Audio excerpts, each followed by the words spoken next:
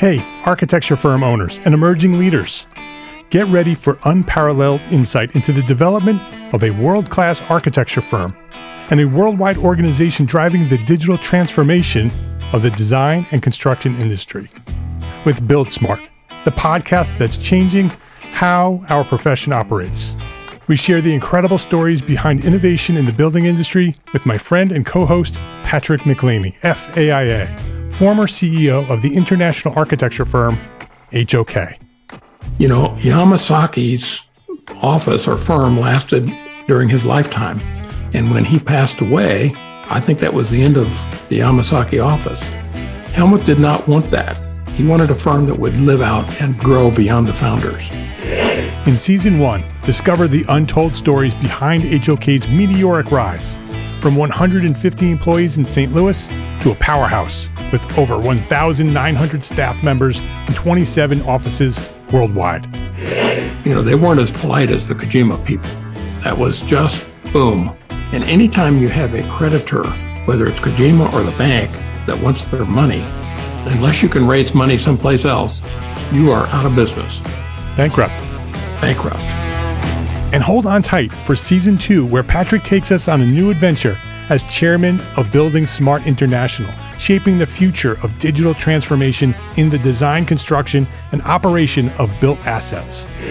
Ian Howell, Ken Harold, and I, Ken was my technical representative from HOK. The three of us took a tour of Europe of 5 cities in 5 days. Very busy time. Simply follow the link in the show notes to subscribe to Build Smart now and uncover lessons that will transform you and your architecture firm.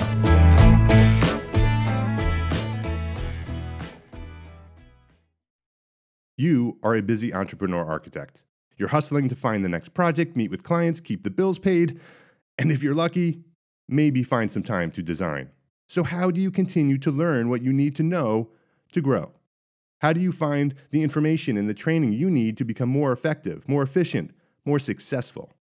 I know you're busy because I too am an entrepreneur architect. That's why we built the EntreArchitect membership. On the first Wednesday of every month, we invite an expert into the academy, and they teach us about one specific topic on how to succeed at business. 60 minutes each month, live training and Q&A. Then you can get right back to work. And when you're a member, you gain access to so much more. Unlimited access to business resources, a video library, a private member forum with hundreds of entrepreneur architects just like you.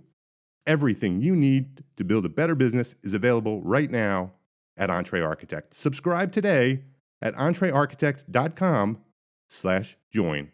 My name is Mark R. LePage, and you are listening to EntreArchitect Podcast, where each week I speak with inspiring, passionate people who share their knowledge and expertise, all to help you build a better business as a small firm entrepreneur architect. This is episode 285, and this week we're talking about managing a healthy mindset for successful sales with Scott Bliss of Sandler Sales Training.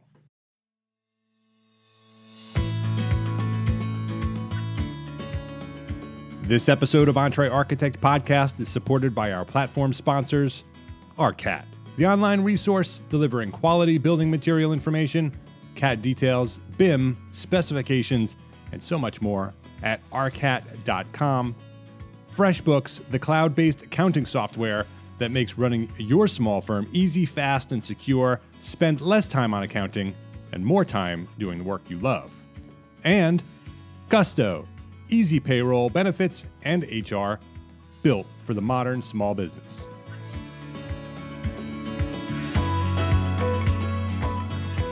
Scott Bliss, welcome to EntreArchitect Podcast.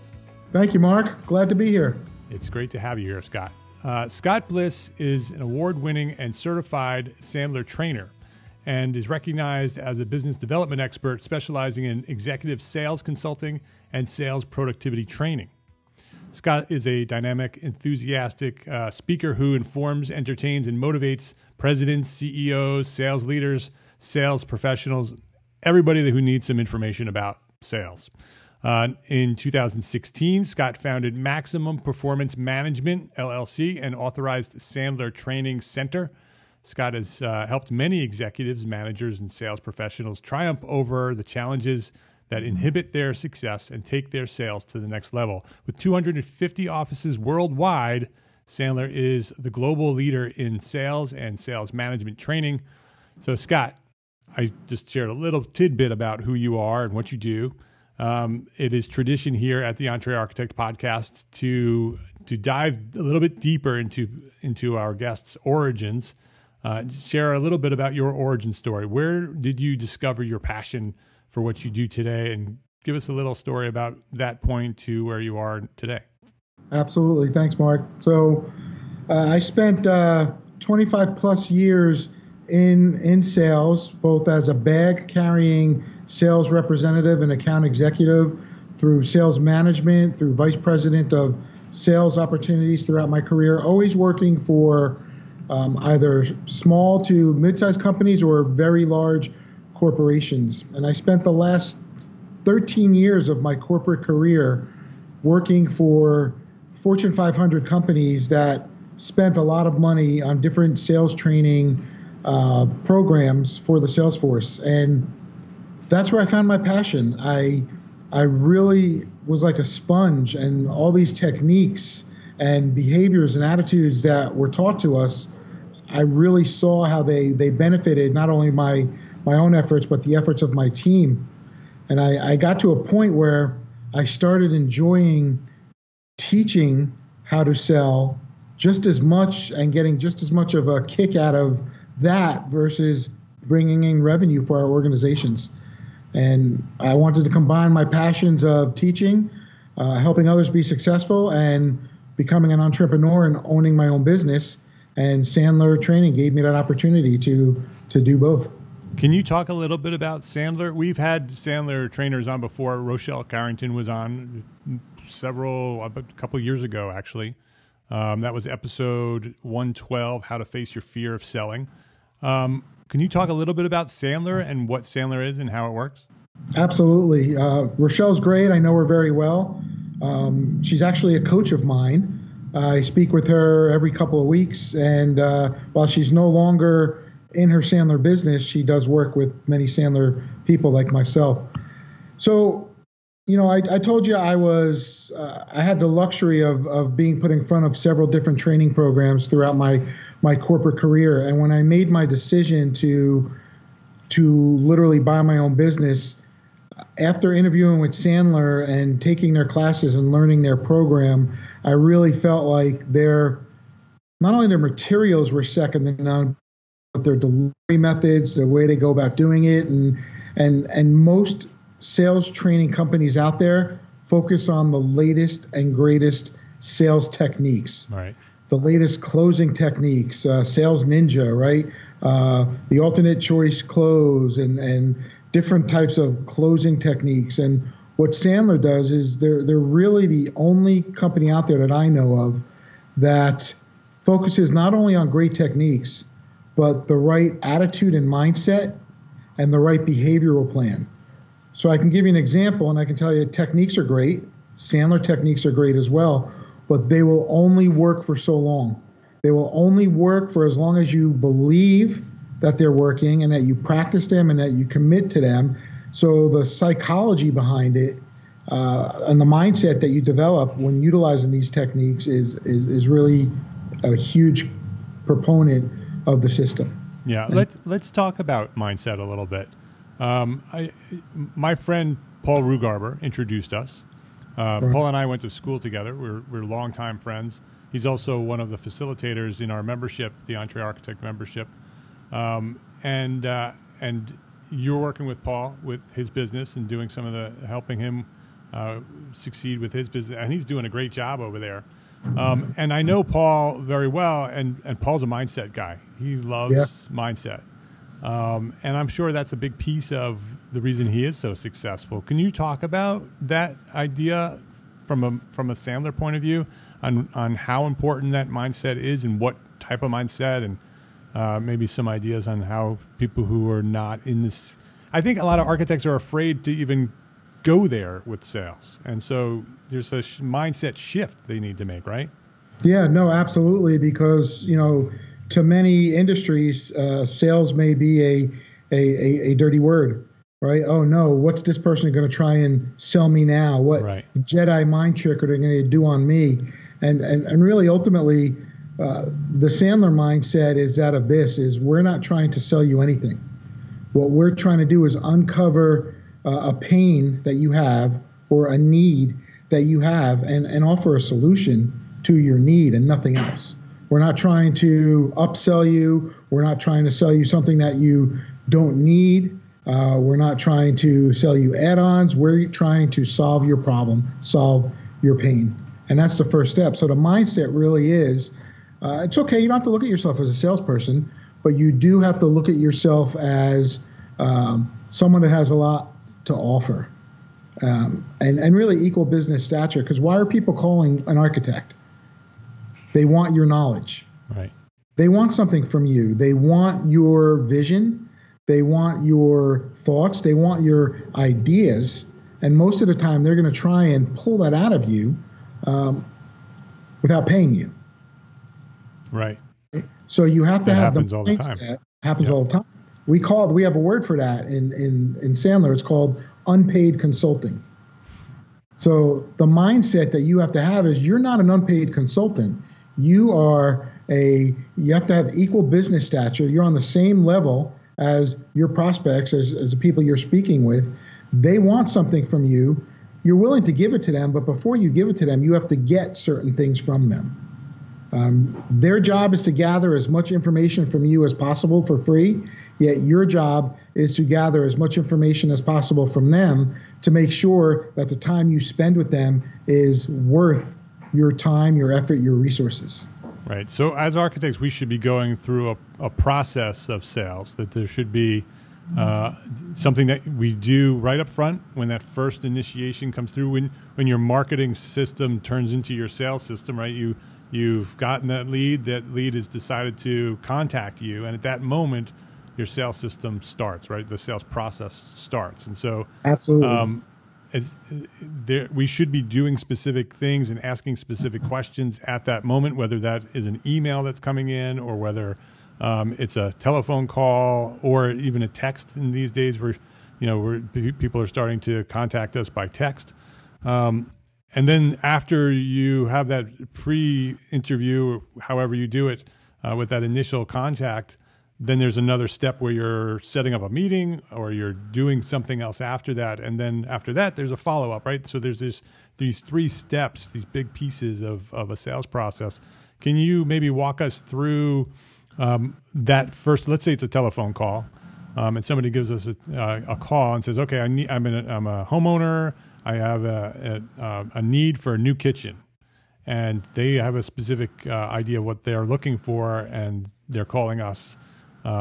What are some things that we should be doing from a big picture with that initial phone call? Sure. Great question. I'm glad you asked.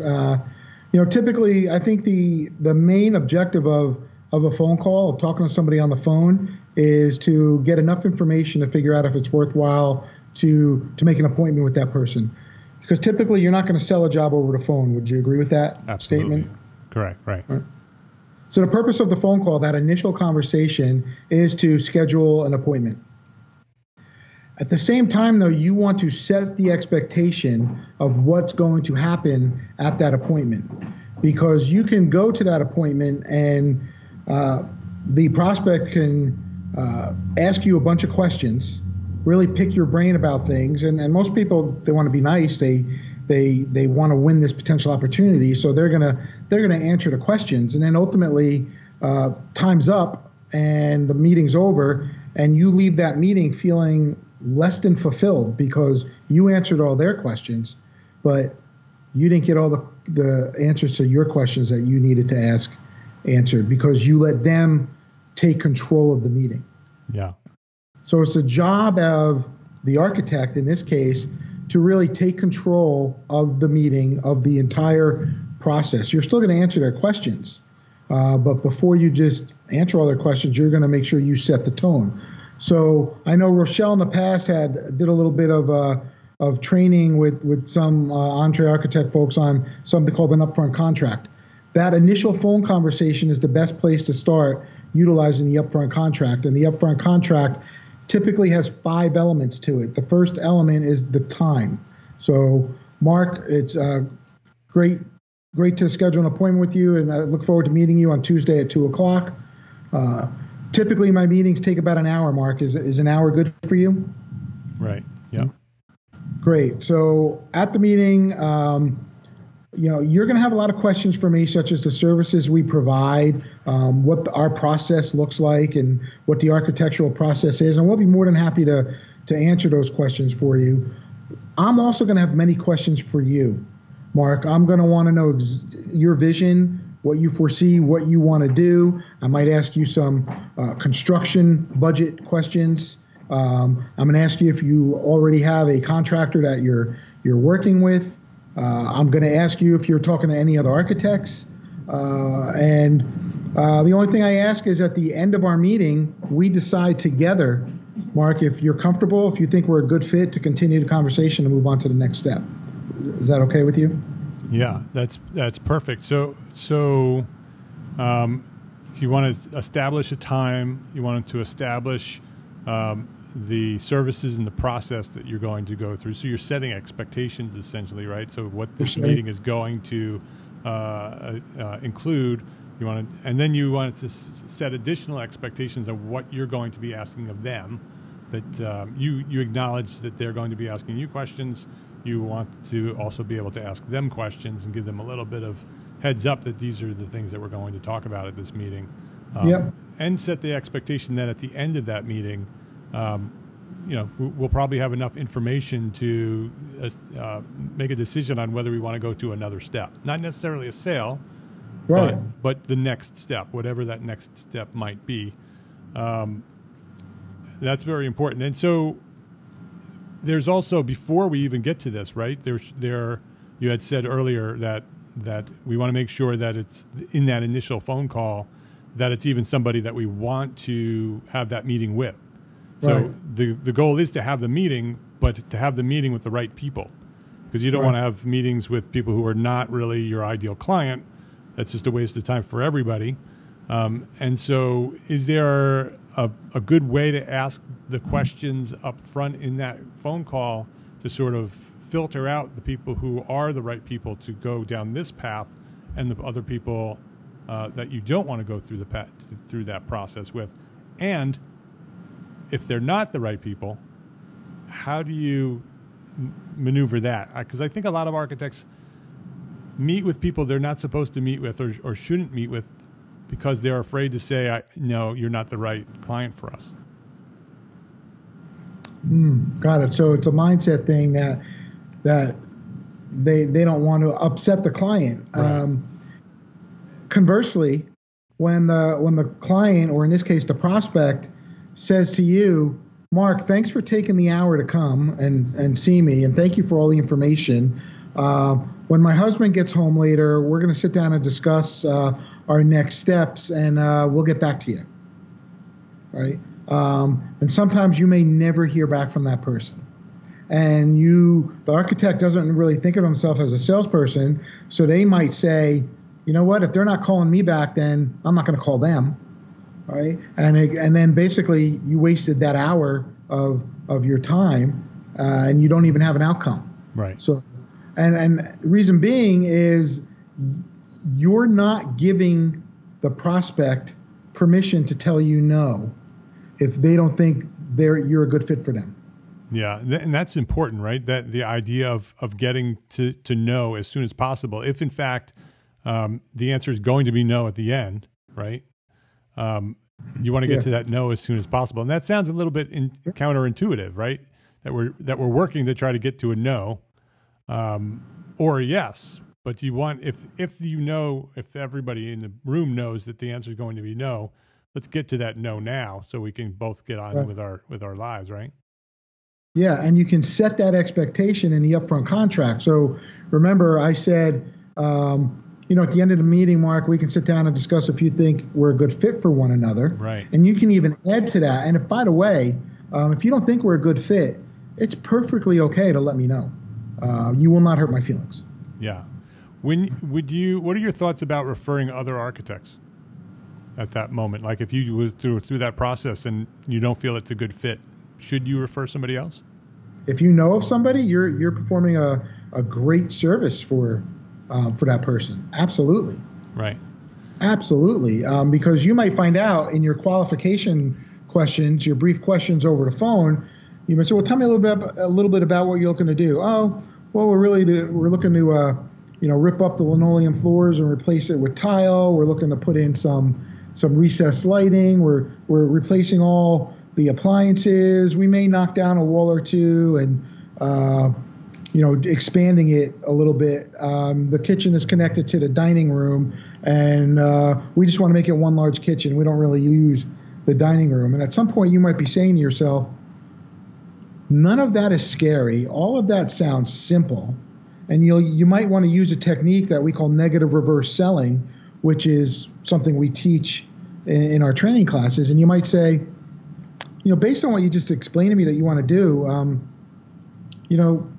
you might not even need an architect. Can I ask, what made you reach out to us? Because I'm not sure you need our services.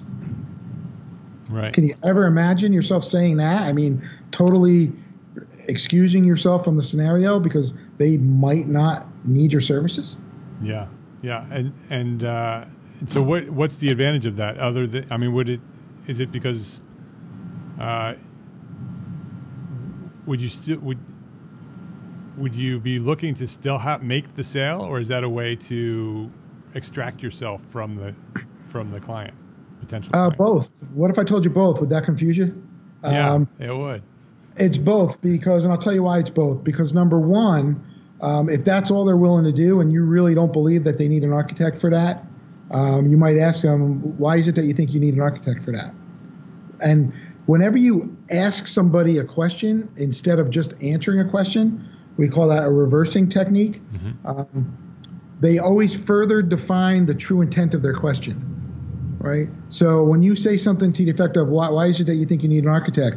Oh, well, I spoke with the builder, and these are, load-bearing walls, and there's beams that have to be moved, and this and that, and I was told when it starts getting that intricate that we should really get an architect, right? So you're just getting more information. Your job is to gather more information, really, to see how worthwhile it's going to be for you. Right. You don't necessarily have to do that on the phone. You can do that at the in-person meeting as well.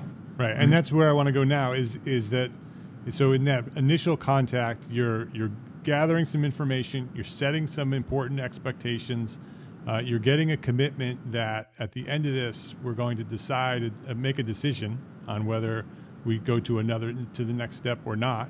And so you set that expectation that it's okay to not proceed, and there's an expectation that if it's right, we are going to proceed in some fashion. And so you make that commitment to meet and have this discussion on a certain date, and then that date comes up, and you go out and have that interview. And so you show up at the let's say it's the residential client with a kitchen project. You ring the doorbell, and then what's the goal of that meeting? Yeah. So, the first thing you do after the initial, greetings and salutations, hey, nice to meet you, is you reiterate that upfront contract that you established on the phone.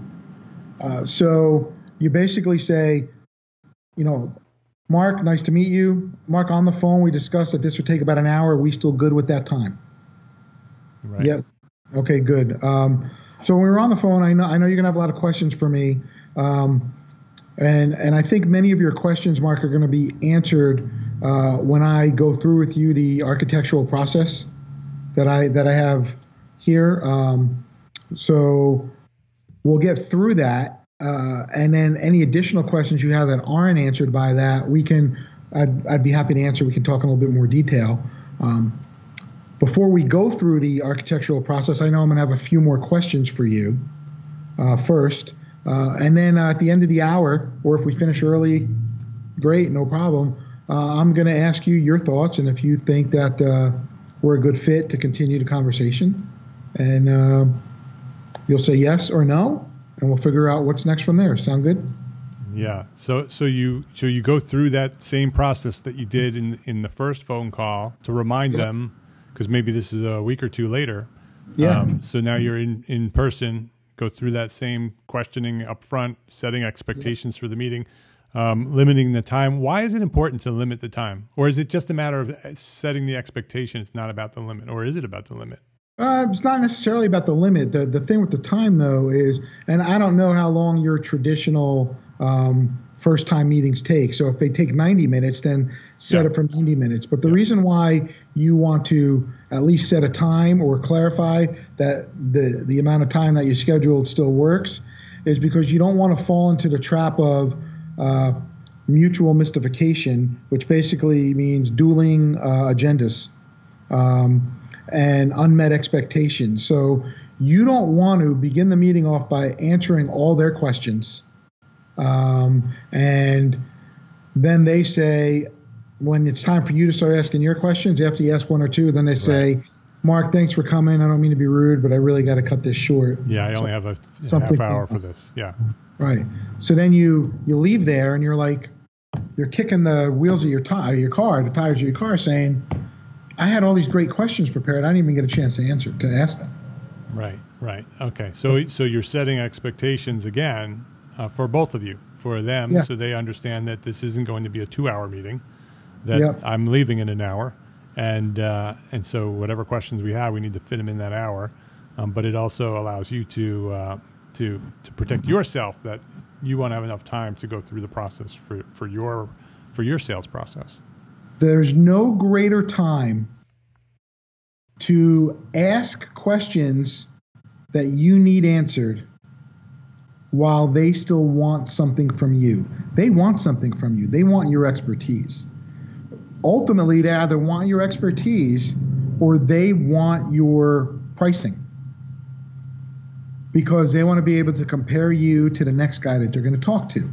Right. So they want something from you. So if you give it to them first, you may not get what you need. So before you give it, make sure you get what you need first, right? Because they're going to give it to you because they want something from you. Right. And so that's a good point to bring up money. So many architects don't like talking about money, and so they'll just wait until the very end, and they'll send a proposal with the amount on it, and they won't ever discuss it up front. When is the right time to bring up fee? Is there any discussion in that upfront contract that we should be talking about fees and expectations on fees, or are we waiting until we have that meeting? Yeah. Well, I don't necessarily know if you have enough information yet to talk about it on the phone, because the purpose of the phone consultation really is to get in front of them. Okay. All right. So you want to get in front of them, and at some point during the conversation, after you find out exactly what their vision is, what their needs are, what they're looking for, you might not necessarily have to come with a pinpoint exact quote, but you might want to give them a ballpark. Yeah. And, if they say, well, Mark, we've talked to a couple of builders, and we know that this is going to cost upwards of $500,000. Well, we're talking about a kitchen, right? So I don't know what a kitchen would cost. Let's say $100,000, right? Yeah. Typically architectural fees on top of that are, roughly $7 a square foot, $5 a square foot, whatever your price range is. So you might be able to say, Mark, typically you're probably looking at about $4,000 or $5,000 fee here for the architecture. Should we continue the conversation? Right. And so give them, so that's happening in this conversation. If upfront, it's not in the initial conversation. It's the in-person meeting. And that's happening after you get your full scope. So you fully understand what the project is. Yeah. They understand the services you provide. Then you start talking a little bit about money in terms of ballparks, and basically say, okay, this is the range that this project could potentially could cost you. And that's important, and we do that, and we do it specifically for the reason you said. I want to make sure that again, I'm setting expectations. That's so important all the way through this process, that we're setting expectations, that I don't want to waste my time on the next step or preparing a proposal if the client is not prepared to pay the fees that we're going to propose. And it also sets the expectation for what the project is going to cost, because maybe they don't know what the project is going to cost. Yeah. And that might be the end of the conversation when you tell them how much it potentially could cost, because maybe they were thinking half of that. And if that's the case, well, I have to go and reconsider my whole project here. Yep. But also the fact that, and some of the preliminary questions that you might want to ask. And by the way, you should go into every meeting, and I'm sure most of your folks do this. You should go into every meeting with a notebook and a pen, and not only to take notes, but you should have your list of questions written down, because that shows you're prepared, number one. Number two, it makes sure that you get a chance to ask all those questions and you don't forget any, because they're written down right there. And some of the questions that you might ask is, have you ever dealt with an architect before? Have you ever had a project with an architect before? Yeah. And that's not an uncomfortable question to ask. When it starts getting uncomfortable, you might want to ask the question of, so for this project, have you met with any other architects? That's kind of like an uncomfortable question to ask, right? Yeah. But don't you want to know what their mindset is, what they're looking for? And if they may lie, because we know that prospects lie because they don't like to be sold. People like to buy. They like to use services. They want your services, but they don't want to be sold them. They want to make a decision to choose you and buy your services if they think it's a good fit. And so, but if you say, are you dealing with any other architects for this project? And if they say yes, you might want to then ask the question of, okay, when you choose the architect that you're going to move forward with, can you tell me a little bit about what you're looking for? What are the attributes that you're looking for in the architect that you choose to go with? Right. That's such an important question, and probably a question that many of us are not asking. Both of those questions. Are you talking to other architects? And if so, what are you looking for? What answers are you looking for? What attributes are you looking for? How will the right fit? How will you know the right fit when you see it or feel it? Yeah. What are the things that you're looking for in an architect? Those are great answers to have. And I would never, as the architect, I would never bring up price. But when you ask that question, when you make your decision, what are the most important attributes? And if the client says, well, we're looking for somebody that we like, that we connect with, but, more importantly, we don't have a lot of extra money for this project, so price is very important. Yeah. And if you already know that you're not the cheapest, right? Did you ever hear the race to the bottom? Yeah, absolutely. Right? I don't want to win that race, do you? No. Right? So if you know that price is the biggest thing they're looking for, and you don't want to play in that market, and if it's price and price alone, you're not going to win, you may disqualify them. Right. And you may say something to the effect of, listen, I got to let you know, if price is the most important thing for you, I'm not the lowest. I'm certainly not the highest, but I am not the lowest. So if price is the biggest thing, I'm not so sure we're a good fit for each other. Right. And it's perfectly okay to say that. Yeah, exactly. It's the right thing to do for everybody. We will be right back to our conversation after this quick break to say thank you to our platform sponsors here at Entre Architect, ARCAT, Gusto, and FreshBooks.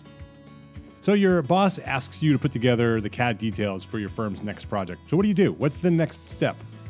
Is it using a basic internet search? Do you Google it and only to find out that there's a bunch of outdated or incompatible details available? Grabbing the details from your latest project, the last project, and hoping that they fit? Well, there is an easier, faster, less stressful way to get the information you need. Yes, it's our friends at ARCAT, arcat.com. ARCAT is the #1 most used website for finding building product information and has over 15,000 CAD details ready for you based on real manufacturers' products. They're not outdated. They're all up to date. They're all what you need. They are waiting for you to search for them and find them on ARCAT. Use their powerful search engine to find the right files for your project. And best of all, this is the best part, it's free. You don't even have to register. You don't even need to give them your email address. It's just there waiting for you. Go to arcat.com, that's ARCAT.com, and start building better content. So do you remember when you started your small firm? It was no small feat, right? It took lots of late nights, early mornings, and maybe even an occasional all-nighter. The bottom line is you've been insanely busy ever since. So why not make things a little bit easier? Well, our friends at FreshBooks has a solution for you. FreshBooks invoicing and accounting software is designed specifically for small business owners like us. It's simple, it's intuitive, and it keeps you way more organized than the dusty shoebox filled with crumpled receipts. Create and send professional-looking invoices in 30 seconds and then get them paid 2 times faster with automated online payments. File expenses even quicker and keep them perfectly organized for tax time. And the best part, FreshBooks grows alongside your business, so you'll always have the tools that you need when you need them, without ever having to learn the ins and outs of accounting. Join the 24 million people who've used FreshBooks. Try it for free right now. Try it for free for 30 days. No catch, no credit card. Visit entrearchitect.com/freshbooks. That's entrearchitect.com/freshbooks and enter Entre Architect in the How Did You Hear About Us section to get started. Payroll and benefits. Those are 2 words that make my spine itch. Payroll and benefits are hard, especially when you're a small business, a small firm owner like us, right? You don't have the time to be an expert in things like taxes and regulations. And the old school payroll providers, they just aren't built for the way that we work today. Gusto is making payroll and benefits and HR easy for small businesses. Modern technology does all the heavy lifting for us, so it's easy to get it right.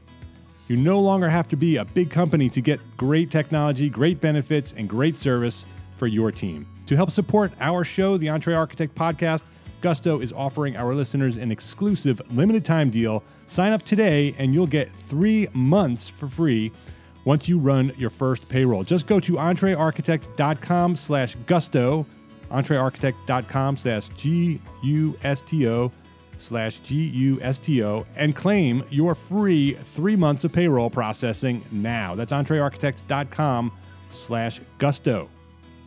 ARCAT, FreshBooks, and Gusto. Please visit our platform sponsors today and thank them for supporting you, the Entre Architect community. So what's our goal with this meeting? Because we're going through that same question process in the beginning.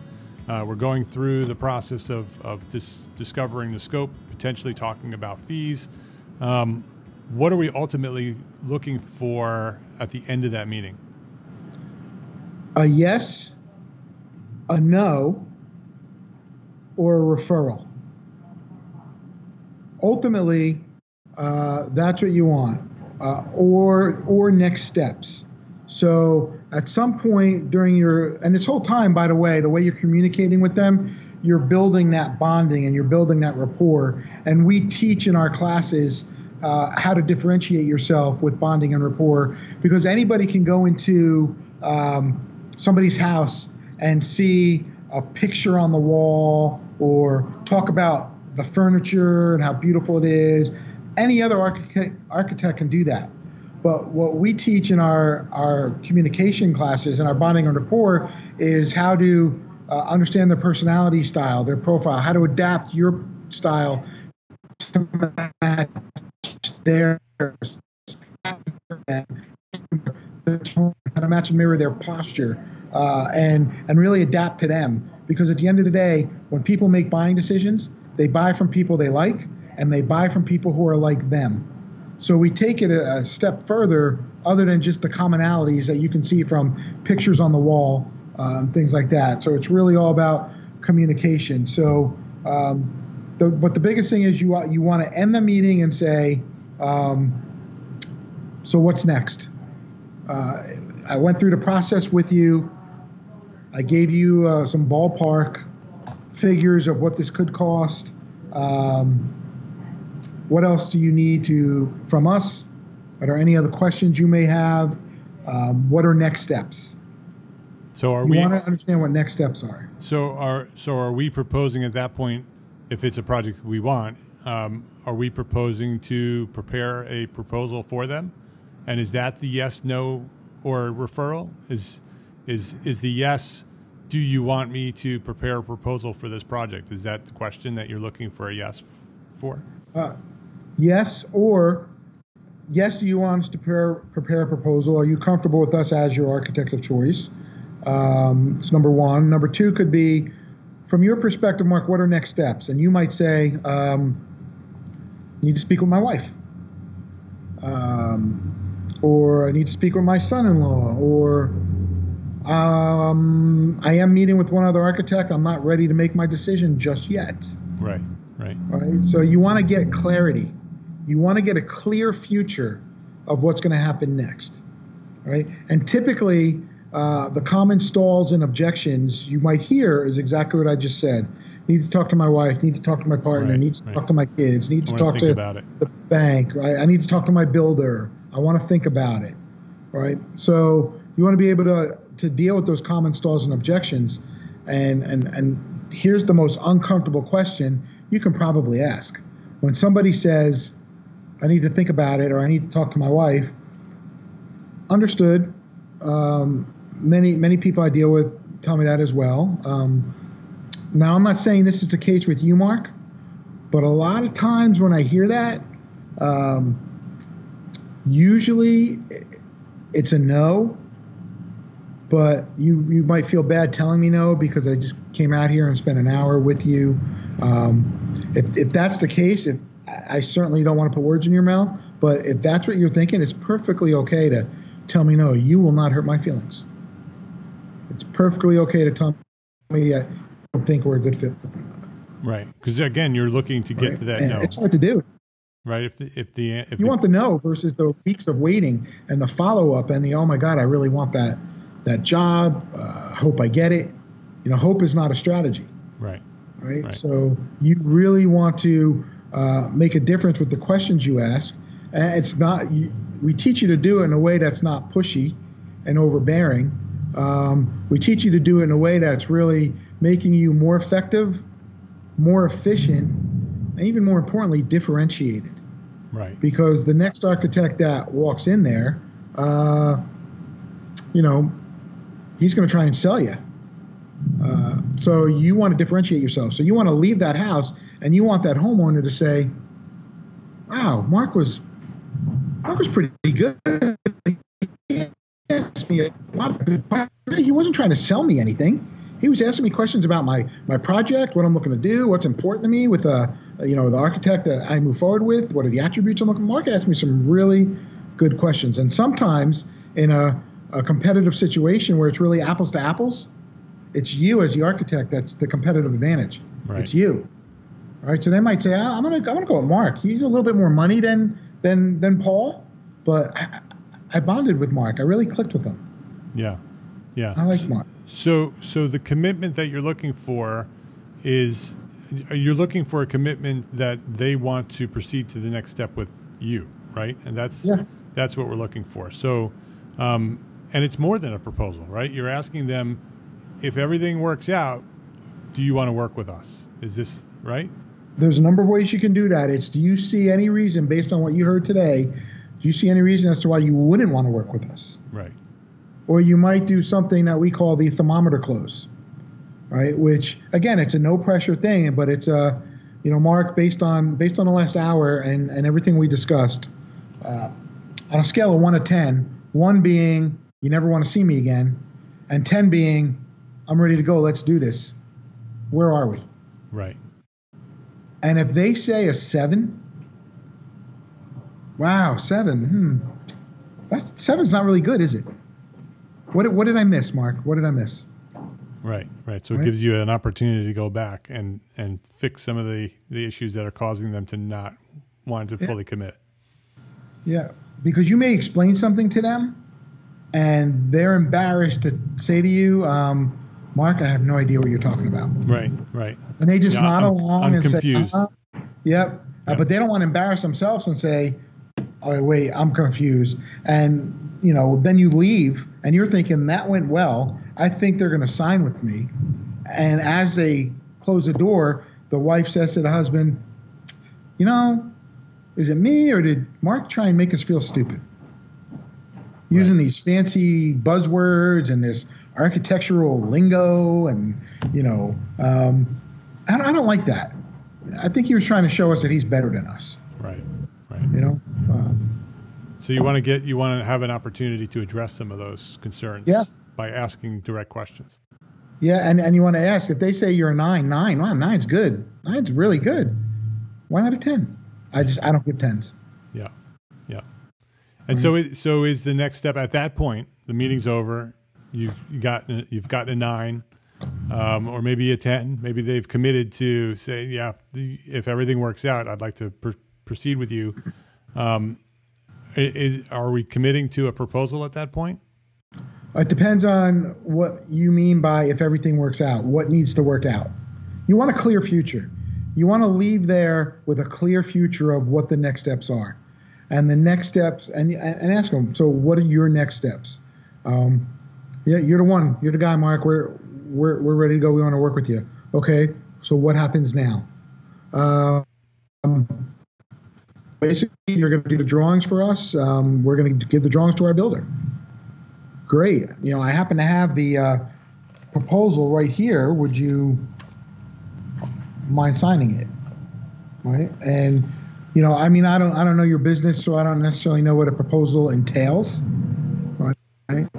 But if you have something there with you that they're willing to sign to commit, and maybe you get a small deposit, then you're good to go. Right. That's what I'm talking about. Is a document that commits them to us. That describes the process, describes the scope, describes the fee, and that they could sign and we could move forward.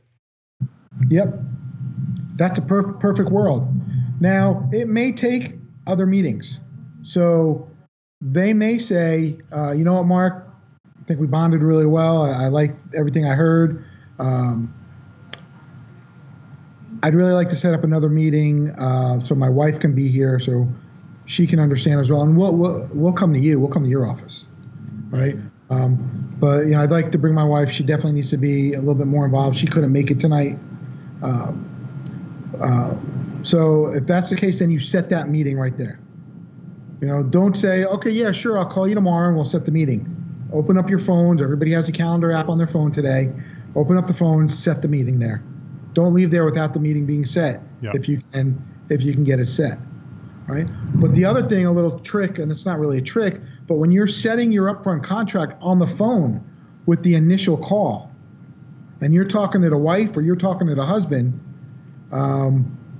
you might ask a question such as, so Mark, when you make your decision, obviously, to move forward, tell me a little bit about that decision process. Who else is involved in making the decision?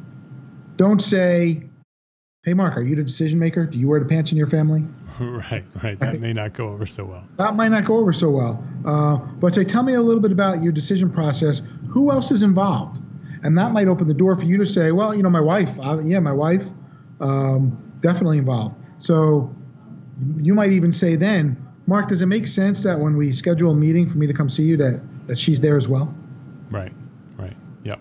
Right. So that you can avoid that at the end where they can use that as an excuse to not proceed. Exactly. So if they do want to, if they're not ready to sign that document at the end of that meeting, and they prefer that you either leave it with them or send it to them later, how do you handle that? It depends what's in the document. Let's say it's a legal contract. It's basically, it's the contract that binds them to you as their architect. Right, but there's nothing in there like as far as the ideas, the concept, anything like that. Typically if they're not ready and willing to sign it, then if they want to think about it, and if it's just a legalese, I don't necessarily see a big deal about leaving it. What I wouldn't leave is anything that talks about the scope of work. anything that they can hold against you, anything that they can look at and then try and do the job without you, or anything that they can look at and give to the next guy that comes in and says, hey, we really like Mark's work, but he's really high priced. If you can beat his price and do this, we'll sign with you. Right. So you don't want to necessarily make their job easy. But at the same time, you're giving them the opportunity to, when you talk about ballpark figures, it's, what do you think about that? Did that just blow you away? So, definitely different questions that you can ask before you leave anything. So if you do leave the document there and you haven't yet signed it, what would be your suggestion for following up with that document? Yeah. How long should we let it sit? Should we be setting a second meeting, or are we doing something over a telephone? How do we get that final signature? Yeah, you want clear next steps from them. And again, it goes back to when you do the thermometer close and they say 7, they're not ready to sign anything. So I wouldn't even leave it. Right. Wouldn't even leave it. And you can even say that to the point of, wow, 7, that's very good. That's not very good. Right. I guess I probably shouldn't even leave this with you. It doesn't make sense to leave it with you. It doesn't sound like we're going to work together. Right. And the way I'm saying it right now is you might say, wow, oh my God, that's so brazen. I could never say that. And you wouldn't say it like that. You'd soften it. You'd use some techniques that we teach you, the something called the dummy curve or the Sandler sigh. We'd be like, yeah, I'm not sure, we're a good fit. If we're only got a 7, you want to struggle. You almost want to struggle a little bit. You want them to see you struggle. You're a little bit disappointed in your own process, in your own performance. That it's not about them, it's about you, and that you're a little disappointed with the fact that you're not the right fit for them. Yeah, but you'll also find out when you use a negative reverse sell, like, wow, a 7. It sounds like we're not a good fit for one another. And then you take the thing away, and then you say something to the effect of, well, if anything should change, please let me know. And then if they say like, oh, well, wait, where are you going? Well, I'm a 7. I mean, that's not good. Well, you're really a 9. I just don't want to tell you. I mean, Right. It's kind of like really getting to the point of when you take something away from somebody that they want, right, they're going to want it back and they're going to fight for it back. Yeah. Right. It's psychology. It's, wait a minute, what? They're going to fight for it back. So, but if I'm only 7, I got it. Why do you need my contract if you're not ready to sign it and you're still talking to 2 or 3 other architects? Doesn't make sense that you need mine. Why would you need mine? Right. Right. So then you make the decision from that aspect. So what if we did leave it though? What if we left it? We were at 9, but they didn't want to sign it. They wanted to review it. They wanted to spend some time looking at it, but they didn't want to sign it yet. Do we call the next day? Do we wait a week? What do we do in terms of follow up? Yeah. You set a clear future, and you say to them at the meeting, what's the next steps in your opinion? You're going to review this with your wife. When should we reconnect and reconvene and find out if we're moving forward? And again, set that date again. Set that date again. Okay, so I'm gonna leave this with you. Let's have another meeting in 3 days. I would even offer that. I would say, I would ask them. I would ask them leading questions of, how long do you need? How long do you need? When should we touch base again? Right, and then set that date right there before you leave. Set it right then and there before you leave. And with the expectation that when I come back, they're going to sign this, or it's going to be over, and we'll be done, and we'll move on. Correct. Yeah. All right. And then, by the way, you can even say, again, more uncomfortable questions. Mark, let me ask you a question. Do you see any reason because a 9's pretty good, Mark. 9's pretty good. Do you foresee any reason, after you speak with your wife, as to why you wouldn't sign with us? Right. Give them the opportunity one more time to give you some more information. Yeah. And it's all about asking. So, in your face, that looks like you're a pushy used car salesman, because you're not. That's the exact antithesis of what we teach. But we just teach you how to ask the right questions, but you're asking them in your style, your personality, right, your persona. Right. So when I'm doing this with you right now, I'm doing it in my persona, Bronx born, Jersey raised, Yeah. So, you're going to adopt these because maybe my persona isn't going to work well in North Carolina in the good old South. Yeah. I'm a Jersey boy, though. So, yeah. So you're going to adopt these and adapt them to match your personality. We teach you how to do that. Right. Right. All right, that's super helpful. I think we learned a lot about sales. I think architects, one of the toughest things about being an architect is the sales process. I know for myself, early on, I had everything down. The marketing system was figured out. I had a great productivity system. I got the drawings done, but I didn't have a sales system, and I didn't even realize I didn't have a sales system. Everybody knew who we were. I'd go to the meetings. I'd leave them with the proposal, and then I'd go back and I'd wait for the phone to ring. Yeah. And that was my sales process, right? Yeah. And then very early on, I learned that there was a process that you would need to go through, like we just went through, in order to encourage people to sign with you, that they're looking for you to ask them to sign with you. You're asking for the sale. You want that to happen. And this has been a great process that people can use to use for their firms and get some more work. Actually get some people to sign faster, more of the people that you really want to sign with you to sign. So I appreciate that, Scott. Before we wrap up, I want to ask you the question that I ask everybody here at the EntreArchitect podcast. What's one thing that a small firm architect can do today to build a better business for tomorrow? I think the biggest thing, it goes back to mindset.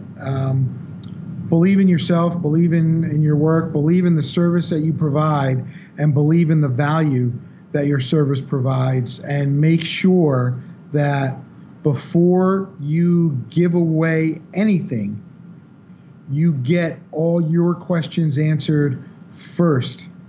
Because once you give away the goods, they're not as eager to answer all your questions. But if they want something from you, they're going to answer your questions until they get what they want. All right. Very good advice. The website is maximumperformance.sandler.com. And so, again, Scott is a Sandler sales trainer. You can hire him. You can go and go to maximumperformance.sandler.com and sign up with him for some training and some consulting. But if you're a member, Scott's going to be with us. This is a little preview to our expert training session on September 4th. We're going deeper. We're going to go through a sales process with all the members at EntreArchitect. So if you're not an EntreArchitect member, if you wanted to be at that expert training session, you need to join before September 4th. And you can do that at entrearchitect.com/join, and you can sign up and join us for the expert training session. I'm looking forward to that, Scott. This conversation has been super interesting. I love talking about the process of marketing and the process of sales.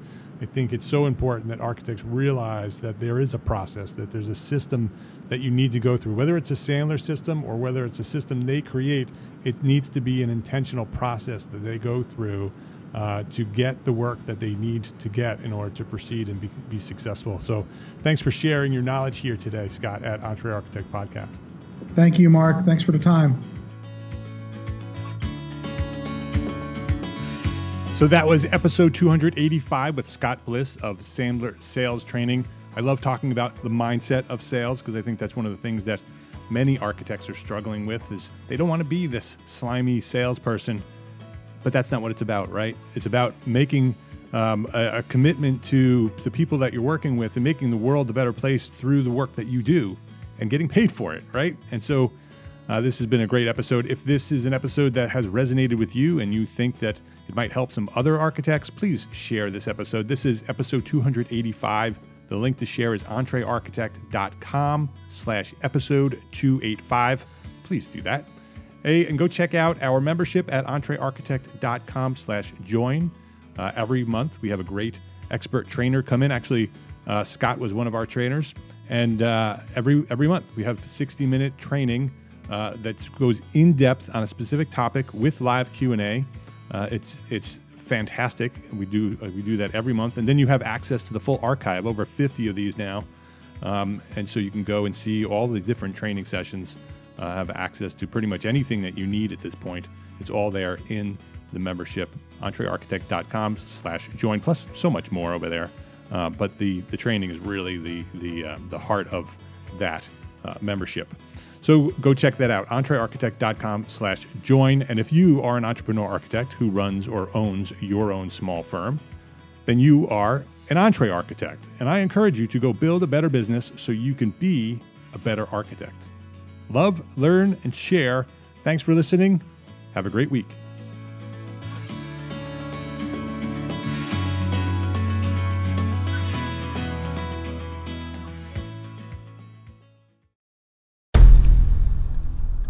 I've mentioned it to my family, but in terms of telling people like, oh yeah, we're doing this, I'm looking for projects, you got anything? I'm not there yet because it scares the out of me. Dreaming of launching your own architecture firm? Well, buckle up for a wild ride with Emerging, the podcast that shares what it's really like to start an architecture firm. Where do we begin? We don't even know what type of business to formalize as. Is it an LLC? Is it an LLP? Like, how are taxes? I mean, the list is astronomical. Season 1 featured founders Jeffrey, Lexi, and Chris, owners of Level Studio Architecture, are your fearless guides on this unfiltered journey from napkin sketches to a thriving studio. One evening, stumbled into one last dive, we sat at the bar and pondered our postgraduate futures. Amidst the conversation, a napkin became the canvas for our aspirations, sketching plans and milestones, sealing our heartfelt commitment and shared dreams.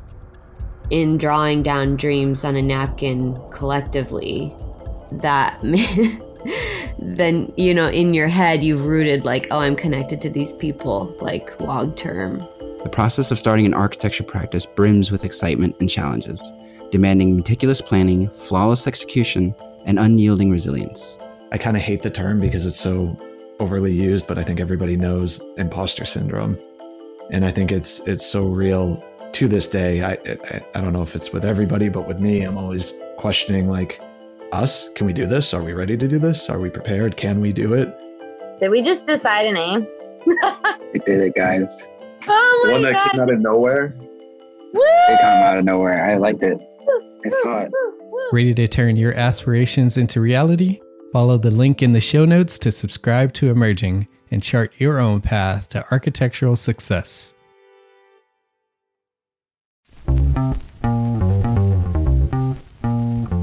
Calling all small firm architects. It's time to tap into your full potential with Entre Architect's Context and Clarity, where inspiration meets innovation. Hey, it's Mark R. LePage, founder of Entre Architect, and I'm inviting you to join my two favorite co-hosts, Jeff Eccles and Katie Kangas, as they bring together authors, experts, and thought leaders for electric conversations with entrepreneur architects around the globe. It's not just a podcast, it's a community where dreams meet action. There's a simple equation there. And what that did, just doing that basic calculation, was it allowed me to compare what I had actually saved in my retirement accounts to what I thought a possible projected annual spend might be. Artists are temperamental, so beautiful design is going to be a priority. When the job is done, we're going to actually need to live in the house, not live with the person who designed it. And so for me, the artistic skill, the architectural skill is most important. And so I would say that would be 60% of it, if not more. Gain insights to build a successful practice. Subscribe, engage, and let's redefine your future together. Join the Context and Clarity community, where every conversation adds to your blueprint for success.